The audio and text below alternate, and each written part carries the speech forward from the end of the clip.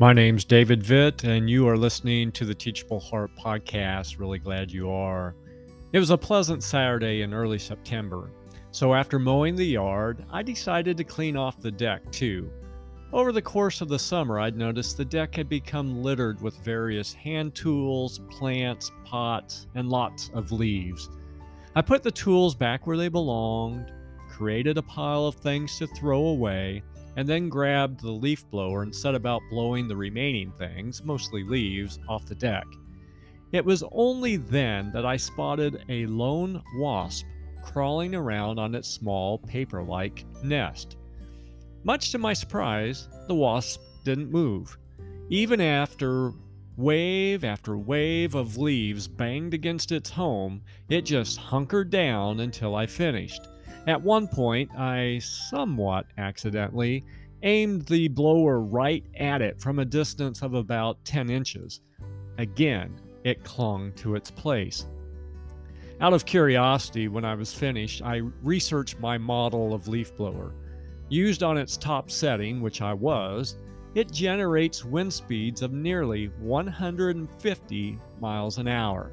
For comparison, those wind speeds are equivalent to a Category 3 or 4 hurricane or an F2 tornado. Crazy strong winds. Yet the wasp didn't budge.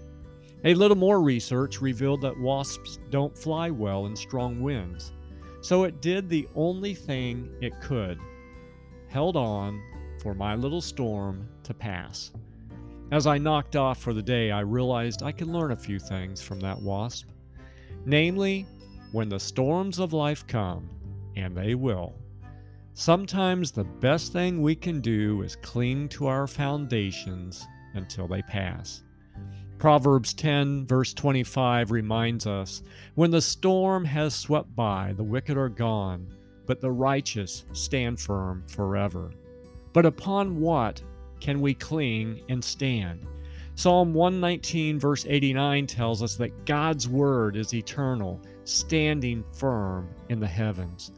Paul writes, "Be on your guard, stand firm in the faith, be courageous, be strong." That's 1 Corinthians 16 verse 13. Finally, Jesus promised his disciples, "Stand firm and you will win life." That's Luke 21:19. My friends, when the storms come, stand firm in your faith and upon God's word. When it passes, you will have won. And until next time, keep the heart teachable.